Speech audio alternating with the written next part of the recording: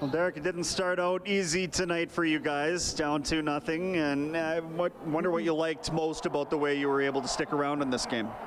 Yeah, you know what? After the first 5 minutes, I thought I liked our game. Carried a lot of the ozone play, had some chances. Obviously, Skinsey made some huge saves early to keep us in it. It's massive. But yeah, I liked our game. We just have a stick-to-itiveness right now where we stay on it.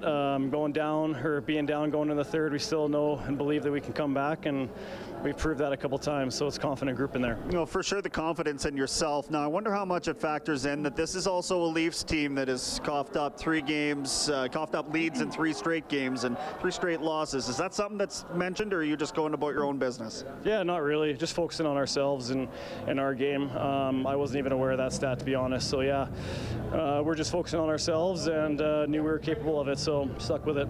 And in this playoff-like atmosphere, this has to be a fun one to play in when you've got the dueling chants and all that sort of thing going on. Yeah, I don't know if that's the case in the playoffs. Usually it's pretty pro-Oilers in the playoffs, so a little bit different in that regard, but definitely loud and raucous, and you could definitely just feel the buzz in the city before the game. So yeah, obviously the Leafs travel well. They have lots of fans, and it was a nice environment to play in front of, for sure. Thanks, Derek. Yeah, appreciate it. Guys. All right, thanks, Brent.